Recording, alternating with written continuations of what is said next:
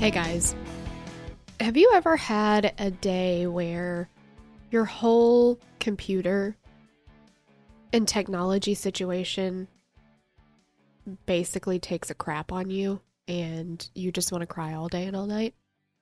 Well, that was me earlier this week. So this episode was supposed to have Tori and I both on it. This is Torella, by the way. And my computer is an older MacBook, and it is no longer keeping up with the demands of as much audio content as I'm putting it through. And apparently yesterday, while we were recording, it decided that it didn't have enough memory to record the way that I was normally recording, and it just shut our microphones off and recorded only using my computer microphone, and Tori's like across the room from me basically. So you can't hear her at all in our original recording. No matter what I did to it, it just wasn't happening. So I am going to still relay the information because I want to get this information out there and I don't want you guys to miss an episode. But just know that Tori is with us in spirit. She had to work the rest of this week. We couldn't get a time to record down. So I'm just going to give you the information on my own. So this is going to be a revisiting of the Rodney Reed case. Obviously, if you've seen the news, he is set to be executed on November the 20th of this year, 2019, depending on when you listen to this. So, hopefully, if you listen to this a long time from now, that execution did not happen. But what we're doing now is just trying to get the information out there, raise awareness about this situation. Of course, there's lots of other wrongful convictions out there, but we wanted to revisit this case. So if you are not familiar with the case at all, you can either go back and listen to episode 7 of this podcast, or Sword and Scale also did a 2-part series on it.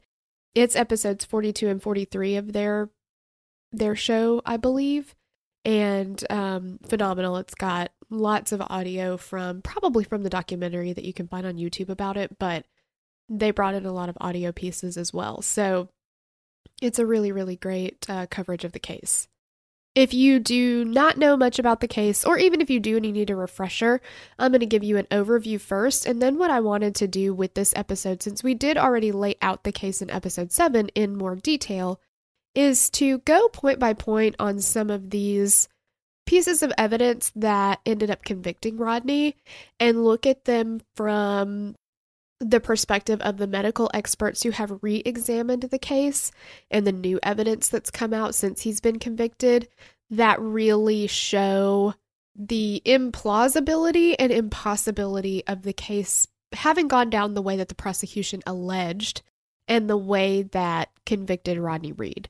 So again, it's not going to be the entire case laid out in chronological order. We're really just going to kind of pinpoint some of those big pieces and what we now know about them.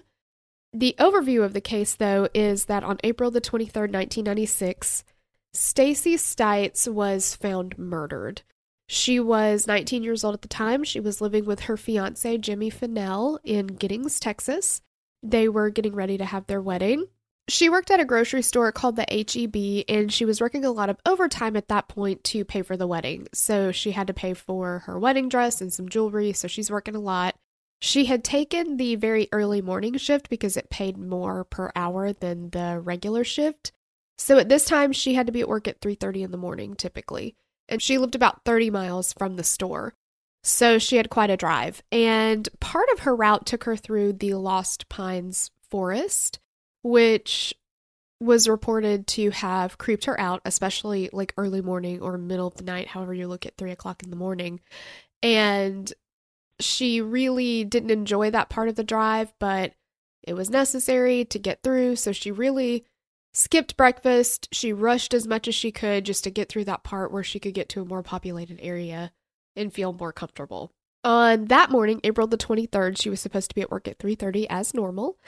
And that morning she did not arrive. So her coworker waited a while for her to come in. She was never late, so this was highly unusual for Stacy, especially at 19 years old. Very responsible young woman. She was not ever late for work, and that morning she was, so her coworker waited a little while. And then he finally called Carol, which is Stacy's mom, to let her know that Stacy had not shown up for work.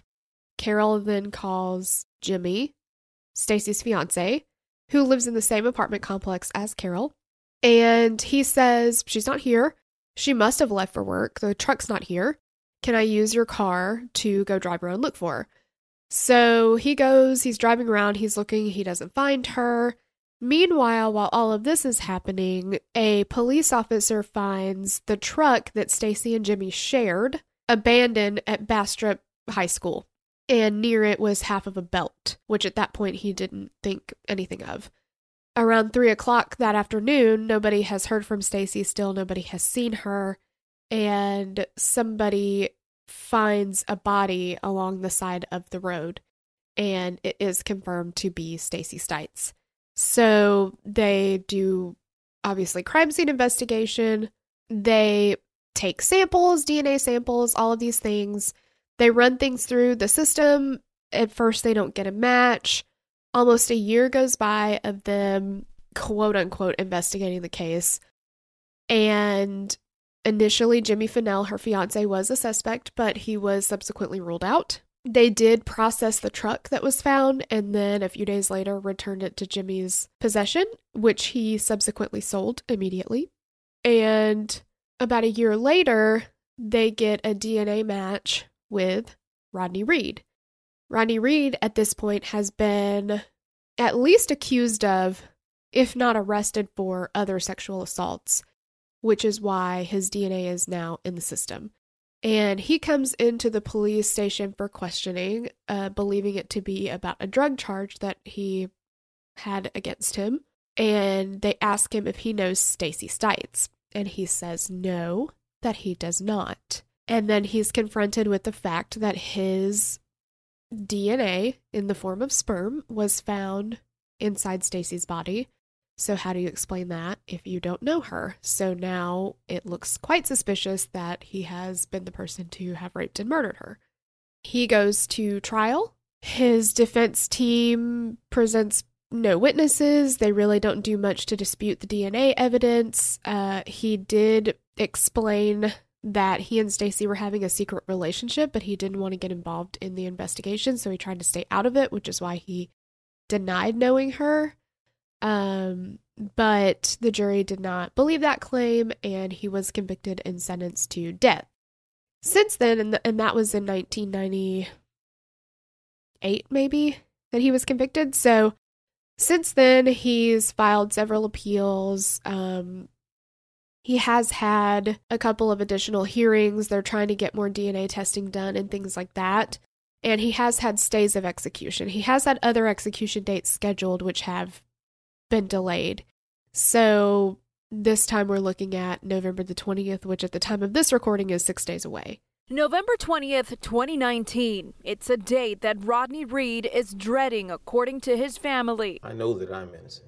Reed is on death row, set to be executed for a crime they say he did not commit. He was sent to jail for the murder and rape of Stacy Stites in 1996. But his lawyers now say new evidence in this case exonerates Reed. Anyone who examines that, we think they'll come to the conclusion that Mr. Reed is innocent, or at a minimum, that there are far too many questions. So on Tuesday at TSU's Thurgood Marshall School of Law, there was a last-minute push to present his case and get more people to hear his story. His brother, Roderick Reed, was there. He says he spoke to his brother 2 weeks ago. He's very optimistic. Of course, he's scared because this is reality, but he's feeling very hopeful that he will get to stay. We will have a chance to exonerate him. Reed has gained support from celebrities like Dr. Phil, Oprah, and Kim Kardashian West, but his family continues to fight for his freedom every minute they get. We are just trying to gain more support. We have over 3 million signatures Over 300,000 faith leaders have signed a petition. We have an amicus letter, which made history, never been done before by anybody on death row. Reed says this has been a very trying, stressful, and life-changing ordeal. We got in this situation with solely trying to prove my brother's innocence and trying to get him home, but over the years we realized there's 1,000 more Rodney Reeds out there just like this. So now let's get into the points of evidence. So if you go on the Innocence Project's website, they do have a PDF of the exhibits that they are using, which consist of affidavits, studies, things like that they're using to disprove the prosecution's case and show that Rodney Reed could not have committed this crime. One of the sticking points is the time of death. In the original trial, in the original investigation, the time of death was recorded at 3 a.m. thereabouts. The medical director, Dr. Bayardo, had recorded it. He said 3 a.m., give or take a couple of hours either way. So then we have the time frame of 1 a.m. to 5 a.m. Again, the 1 a.m. even. Well, let me back up for a second. Let's talk about what Jimmy Fennell says happened the night before, and Carol, Stacy's mother, corroborates this. Jimmy got home around 8 o'clock that night from some kind of a practice, softball, baseball, something like that. And at that point, Stacy had been at her mom's apartment. When Jimmy got home, they went back to their apartment, and that's where they stayed for the remainder of the night. He says that Stacy went to bed around 11 p.m. He went to bed after her. Her alarm goes off at like 2:30. He doesn't hear it. He keeps sleeping. The next thing he knows, he wakes up. Carol's calling him. Stacy can't be found. But by his admission, he is with her until 2:30 in the morning. So if we look at a possible time of death at even 1 a.m., if we're even using Dr. Bayardo's estimation of time of death, even 1 a.m., Jimmy's with her. So it's important to look at him pretty closely here. He was a police officer with Bastrop County, though, at that point. I would call it a conflict of interest. If we go through the Innocence Project's reports on this, the affidavits that they've put together since this trial, first we'll look at Dr. Bayardo's signed affidavit. So this is well after the trial took place. What he says about the time of death is that he estimated the time of death at 3 a.m. on April 23rd, 1996. Estimates regarding the time of death are just that, estimates, and the accuracy of the estimate is subject to various factors as outlined by Dr. Riddick in paragraphs 10 through 13 of his April 14th, 2006 affidavit. My estimate of time of death again was only an estimate and should not have been used at trial as an accurate statement of when Ms. Stites died. As I testified, I am unaware of how long it was between the time of death and the time her body was brought to the medical examiner's office. If the prosecuting attorneys had advised me that they had intended to use my time of death estimate as a scientifically reliable opinion of when Miss Stites died, I would have advised them not to do so. In my professional opinion, pinpointing a precise time of exactly when Miss Stites died would not have been and remains impossible. Now we have Dr. Michael Bodden's affidavit. He has a few notes about the state of the crime scene, the state of Stacy's body, and how that relates to the time of death estimate. He says, Ms. Stites' partially clothed body was found lying face up in brush a number of yards from an unpaved road at about 3 p.m. the same day. Prominent lividity was noted on the front, non-dependent parts of her body by responding Sheriff's Department officers. This inappropriate lividity is clearly documented in scene photographs. A homicidal ligature was present, mark was present around her neck, and the ligature, the remainder of the belt portion seen near the truck, was nearby. Lividity develops by the gravitational settling of red blood cells while still in blood vessels in the lower dependent portions of the body after death, causing a maroon-type discoloration of the skin. The intensity and extent of lividity present on Miss Stites' body demonstrates that she would have lain face down after she was dead for more than 4 or 5 hours in order for this lividity to remain after she was turned over when she was placed on her back in the brush. This lividity demonstrates that Miss Stites was dead before midnight on April 22nd when she was alone with Mr. Fennell. So what they're saying is Stacy was found on her back, but she had fixed lividity on the front side of her body, which means that she would have had to have been laying, like they said, on her stomach or face down for several hours. If she, in fact, as Jimmy states, left for work at the normal time that she does, around 3 o'clock in the morning, the truck, abandoned, was seen by the police officer at the high school at 5:23 a.m. That's not enough time, even for that lividity, to have been present if she was alive still at 3 a.m. So what they're saying is she would have already had to, and we know she was dumped before 5:23. So then we have to back up to that she would have had to been laying face down for several hours before that. So now we're getting into that midnight area because there would have had to have been enough time for her to be laying face down to get that lividity mark and then transported using the truck and the truck already having been dumped. So the 3 a.m. time of death does not fit with that. Dr. Werner Spitz makes a similar conclusion, and he talks about that lividity. He also talks about the mucus-like fluid near the passenger floor of the truck and blanching, which is areas where blood is pressed out of the skin on the fingers as if pressed into something after death.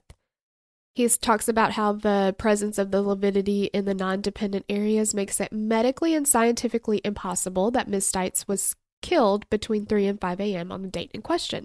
Stites could not have been both murdered and dumped between the hours of 3 to 5 a.m. on April 23, 1996, and remained undisturbed in that spot until her body was discovered around 3 p.m. because the lividity observed in the non-dependent areas would have taken at least 4 to 5 hours to develop. He also goes on to state that the medico-scientific analysis of the lividity that he is discussing here was never addressed at trial.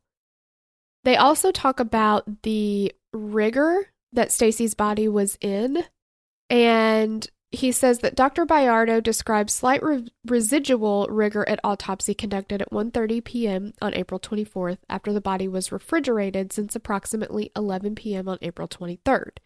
Rigor is seen in the crime scene video, but the arms are easily placed down from above Stites' head as she is about to be put in the body bag before sundown on April 23rd, 96. This movement of the arm shows passing rigor. Likewise, slight residual rigor after refrigeration at the ME's office is consistent with passing rigor at the time the body is filmed in the video. Rigor is markedly temperature dependent. In warm weather, rigor mortis progresses faster. In cold weather, it progresses more slowly. The average temperature on April 23rd was the mid-60s. Taking this temperature into consideration, passing rigor, as depicted in the video, is consistent with death of about 20 to 24 hours prior to the video. A period of 15 hours, as estimated by Dr. Bayardo, would not allow for such movement without having broken their rigidity. So what he's saying is the rigor mortis that happens after death, there's a peak area where the body is much more stiff, and then it starts to settle a little bit more, where it becomes a little bit easier to manipulate further after death. And what he is saying is noted in the video, that passing rigor, that easier manipulation is seen. So there has to have been more time that has passed since death than what they originally estimated, because it takes longer for that to happen. And you have to take into account the temperature and all those kind of things. So once you do take all of that into account, he's saying that there's just not enough time from their estimated time of death. My review shows evidence of decomposition that is not consistent with the time of death at 3 a.m. on April 23rd. The body is described as having green discoloration, which can be seen in the video. The appearance of the breasts after the bra is removed shows gas formation. The abdomen does not appear flat. There is skin slippage in several places. What is described at autopsy as postmortem burns in the face, breast, and other areas is also likely skin slippage, in which the top layer of the skin has dried. What has been described as petechia in the scalp are none other than small torn blood vessels in the process of reflection of the scalp. Brown fluid running from the mouth and nose across the right cheek is decomposition fluid and is not described in the autopsy report. Internal organs also show evidence of decomposition. What Dr. Bayardo describes as congestion in the lungs is actually decomposition. The heart is flabby and the blood is liquid after liquefaction, which is part of the decomposition process. Brain swelling is also part of the decomposition. This amount of decomposition supports a post-mortem interval of about 20 to 24 hours before the film and photographs. Now we're going to get to the lifespan of sperm in the body after intercourse. According to testimony in the trial that sent Rodney Reed to death row, the state presented evidence that the sperm found inside Stacy's body could not have been present for more than 24 hours.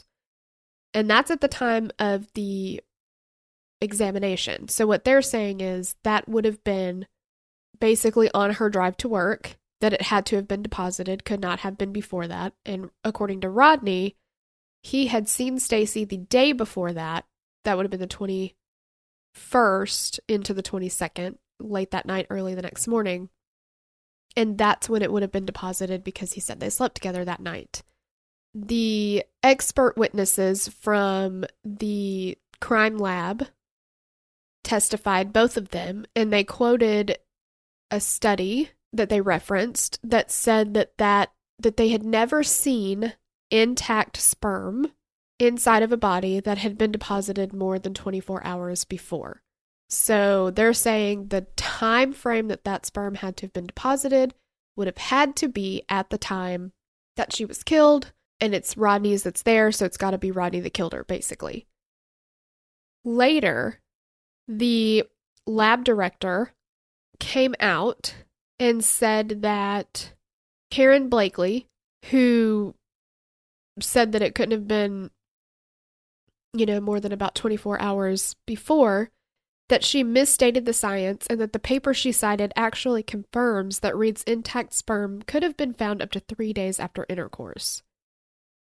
Megan Clement also testified to the same thing. She said that in her experience of 10 years examining thousands of rape kits, she had never seen intact sperm more than 24 hours old. Her leader or director of her lab now admits that this testimony was in error. And they also state that studies have found intact sperm on vaginal swabs taken 72 to 144 hours after intercourse. So we now know that it is possible for that sperm to have been there even if they had had sex, consensual sex, days before. Another issue with the sperm is that it was found inside Stacy's, like with the vaginal swab, but they did also do a rectal swab and they found a little bit of DNA there too. And there's a few different ways that could be there, but at the trial, they made that to be that she was sodomized, and part of that was because, and Dr. Spitz and the other doctors will say this too, part of the natural part of decomposition of the body is that your muscles relax, and the rectum, that area is all controlled by muscle, and it relaxes too. So what happened was in the autopsy, they did see that it was distended, it looked swollen, and they determined that was because of sexual assault, and that the DNA that they found on it, not in it, on it, was because she had been sodomized. So what the doctors are now saying, now Dr. Bayardo believes that she was sexually assaulted there, but he does not believe that it was with a human body part. He believes it was with a rod-like instrument because they did not find any sperm inside that area. They only found outside. So he thinks that it was with something such as a police baton. Now, he cannot know that that's what it is, but he says it was a rod-like instrument, and that's what he uses as his frame of reference. Dr. Spitz and Dr. Riddick believe that the state of that area of her body was simply due to the relaxation of the muscles that naturally occur after the body has begun the decomposition process, and because the crime scene was not handled appropriately. They actually did the swabs there at the crime scene versus waiting until they were at the medical examiner's office. So because of that, they said that that lends things to leak more and kind of have transfer of some of this DNA. So it could very well have been when they took that vaginal swab that some fluids leaked and then got, from there to the backside area. So that's a possibility as well. But from what the evidence shows, it was only present on the rectal swab, not the anal swab. So they don't believe that she was sodomized at this point. During the trial, though, they made a big deal about that. They alleged that she was, and they used that DNA as evidence of such. And pictures. They blew up pictures. I mean, just what the family had to go through to have to look at that and, I get that there's going to have to be crime scene photos and things like that, but it just seemed like they really overdid these photos, and it didn't really seem like it was necessary. It seemed just unnecessary and for a shock factor. You can state these things, and that's probably enough for the jury, but to have to blow those photos up for everybody to see, it just seemed unnecessary. All right, what about the relationship between Rodney and Stacy? At the trial, it was alleged that they did not know each other by Rodney's own admission. Okay, so then how do we explain the fact that his DNA is on her, right? Now we have multiple witnesses that have come forward that say that they did know that Stacy and Rodney were having a relationship, one of which is Alicia Slater, who worked with Stacy at the HEB. She says that she met Stacy when she came to work at the Bastrop HEB. She was very friendly and close to my age. Sometimes when we were working at the same time, we would eat lunch together in the break room. On one occasion, when Stacy and I were eating together in the break room, she talked to me about her relationship with her fiancé. She was talking about her engagement ring and that she was not excited to be getting married. She told me that she was sleeping with a black guy named Rodney and that she didn't know what her fiancé would do if he found out. She commented that she had to be careful. I was taken aback by this because I didn't know Stacy that well and was surprised that she would confide in me. I cannot remember when this conversation took place, but it was within a few months of Stacy's murder and could have been only a few weeks before. I did not know Jimmy Fennell or Rodney Reed at the time and have never met either of them since. I remember that some people at the HEB thought that Stacy's fiancé Jimmy Fennell committed the murder. I didn't tell people what Stacy had told me because I didn't want to get involved. I knew that Jimmy Fennell was a cop and didn't trust the police in Bastrop. After I graduated high school, I wanted to get out of town. If I had said something to accuse a police officer, I was afraid there would be repercussions for my family. She then goes on to say that she knew that Rodney got convicted of the murder, but she didn't really follow the case. And she just assumed and thought that the relationship between Rodney and Stacy was common knowledge and that everybody knew about it. So she didn't think that her information was necessarily important because she thought it was like the same thing that everybody else would have already told police. So I think in her mind, she's thinking everybody knows that they have a relationship, and if he's been charged and convicted with it, then he must have done it. So she just kind of went on about her business and later saw a Facebook post about, Rodney and the fact that they believed he was wrongfully convicted and that people didn't know that he and Stacy were having a relationship. And so she ended up providing that information to the Innocence Project. Then we have Leroy Ibarra. He also worked at the HEB with Stacy. He says that there were several times I would see Stacy talking with a young black man inside the store. I did not know his name, but I would notice that her demeanor changed whenever he came around. She seemed happy to see him and would be in a good mood. I remember this man because sometimes they were close enough that I got a very good look at him. I remember him because I used to think that this was not a very attractive black man and that she, on the other hand, was a very pretty young lady with a good personality. I couldn't understand what she saw in him, but I guessed that if it made her happy, nothing else mattered. I knew that Stacy was engaged to a police officer at the same time that she was seeing the black man, and I recall that a few times that Stacy's fiancé entered the store to visit her, she would become a nervous wreck. I know there were times that Stacy would deliberately hide so that she didn't have to talk to him. I just thought that was a very strange relationship. He goes on to say that at the time of Rodney Reed's trial or prior to the trial, nobody from the prosecution or the defense team ever contacted him, and if anyone had asked him, he would have definitely told them that he had seen Stacey and Rodney together beforehand. We also have the affidavit of Buddy Horton, who is Stacey's cousin, and he states that in 1995, he drove to a Dairy Queen and he saw Stacey and Rodney walking out of the Dairy Queen together, and he yelled for her just to say hi to her, and she pretty much ignored him and booked it. But he said that she and Rodney both heard him because they both turned around and looked, and then they just kind of kept going and didn't say anything to him. He says, seeing Stacey with a black man did not surprise me because I remembered what my parents told me about her dating and associating with black men. Stacey, however, was shocked. She seemed embarrassed when she saw us, and she quickly left with the black man without introducing me. Stacey and the black man got into a darker colored car that Stacey was driving, and they drove off without speaking to me or my children. I told my father of this incident, but to me it was not a big deal at the time because I had been told that Stacey associated with black men. Sometime after Stacey's death, I remember seeing pictures of Rodney Reed on the news in the newspaper after he became a suspect in the death of my cousin.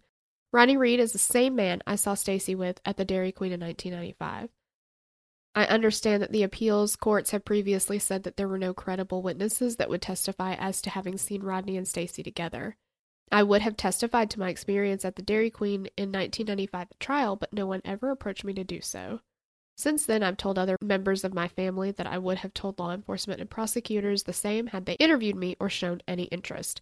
And remember here, this is in the 90s in Texas, so there's a lot of racial division, and of course we look at that and say it's ridiculous. And in our eyes, it's Stacey was just seeing somebody maybe that wasn't her fiance, but the color of his skin doesn't matter. At that time, it was a big deal to these people. So, just letting you know, I'm just reading the affidavits. This is not how I would have worded any of this, but that's how they are referring to things. Now we have the crime scene investigation, which I talked a little bit about before, but the crime scene investigation revealed many points that would directly contradict the state's theory that Stacey was abducted and murdered at 3 a.m. on her way to work on April 23rd, 1996.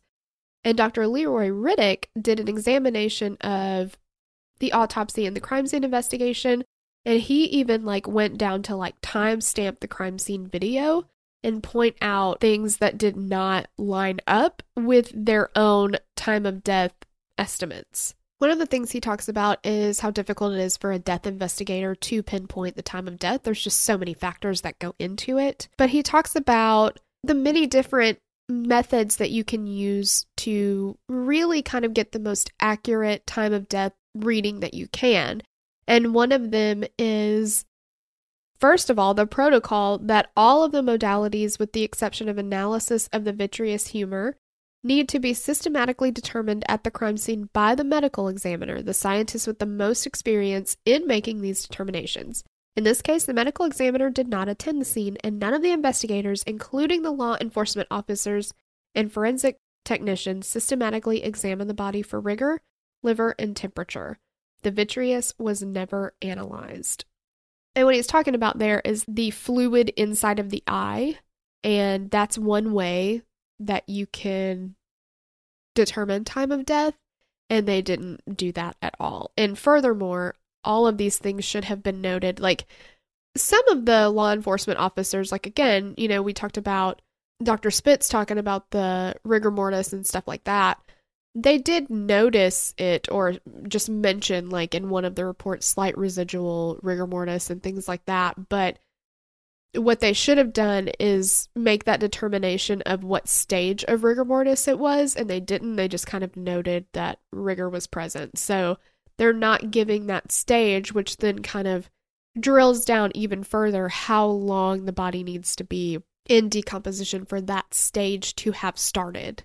Despite the absence of systematic investigation of these key elements, much can be derived from a review of the existing record, especially the videotape of the crime scene investigation. The first officers at the scene from the Bastrop Police Department made no scene report.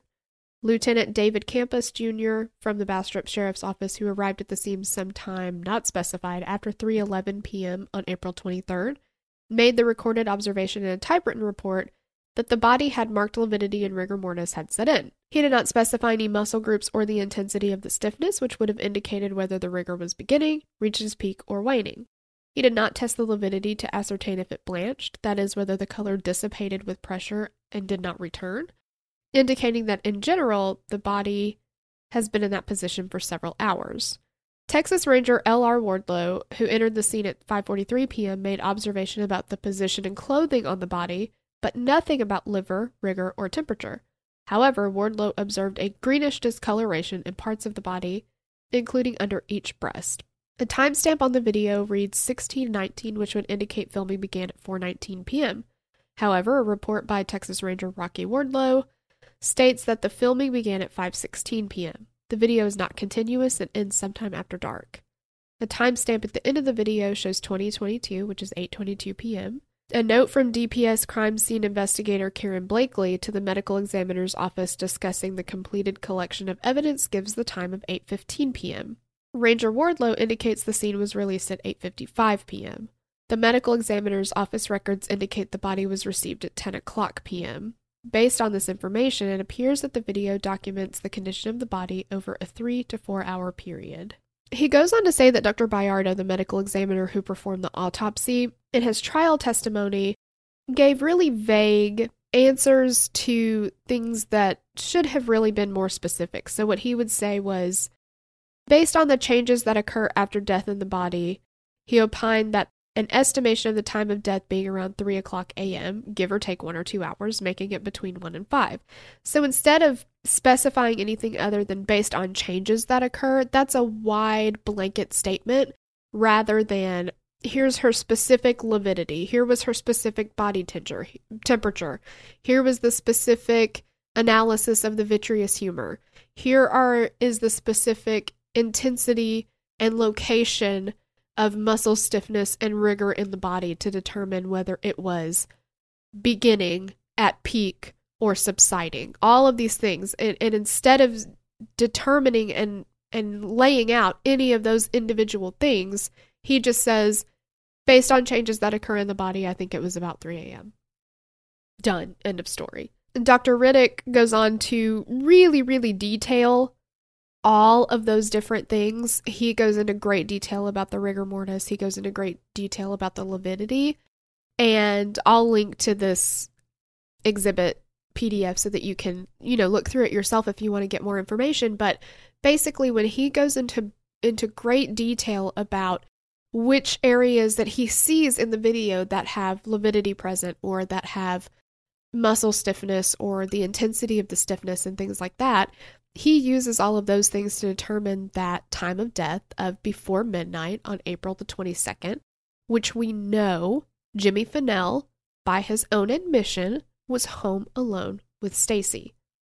And furthermore, Jimmy Fennell later went on to be arrested and convicted for a sexual assault of a woman while he was on duty.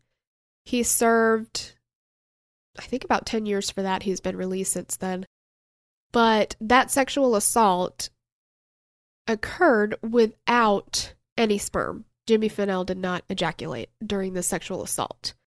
And Dr. Riddick finds that that is consistent with the sexual assault on Stacy Stites because of the fact that there was so very little sperm of Rodney's left inside the body that it would have been older than that 20 to 24 hour mark, and that the sperm actually wasn't completely intact. It wasn't the full sperm. It was either just the head or the tail. So it's not completely intact, but had that sexual assault been Rodney's and had taken place that morning, there should have been more, and it should have been more intact. But what they're saying is, since there wasn't, if there was a sexual assault that took place, it would have been more consistent with Jimmy Fennell's sexual assault that he was arrested for, which did not have any sperm present.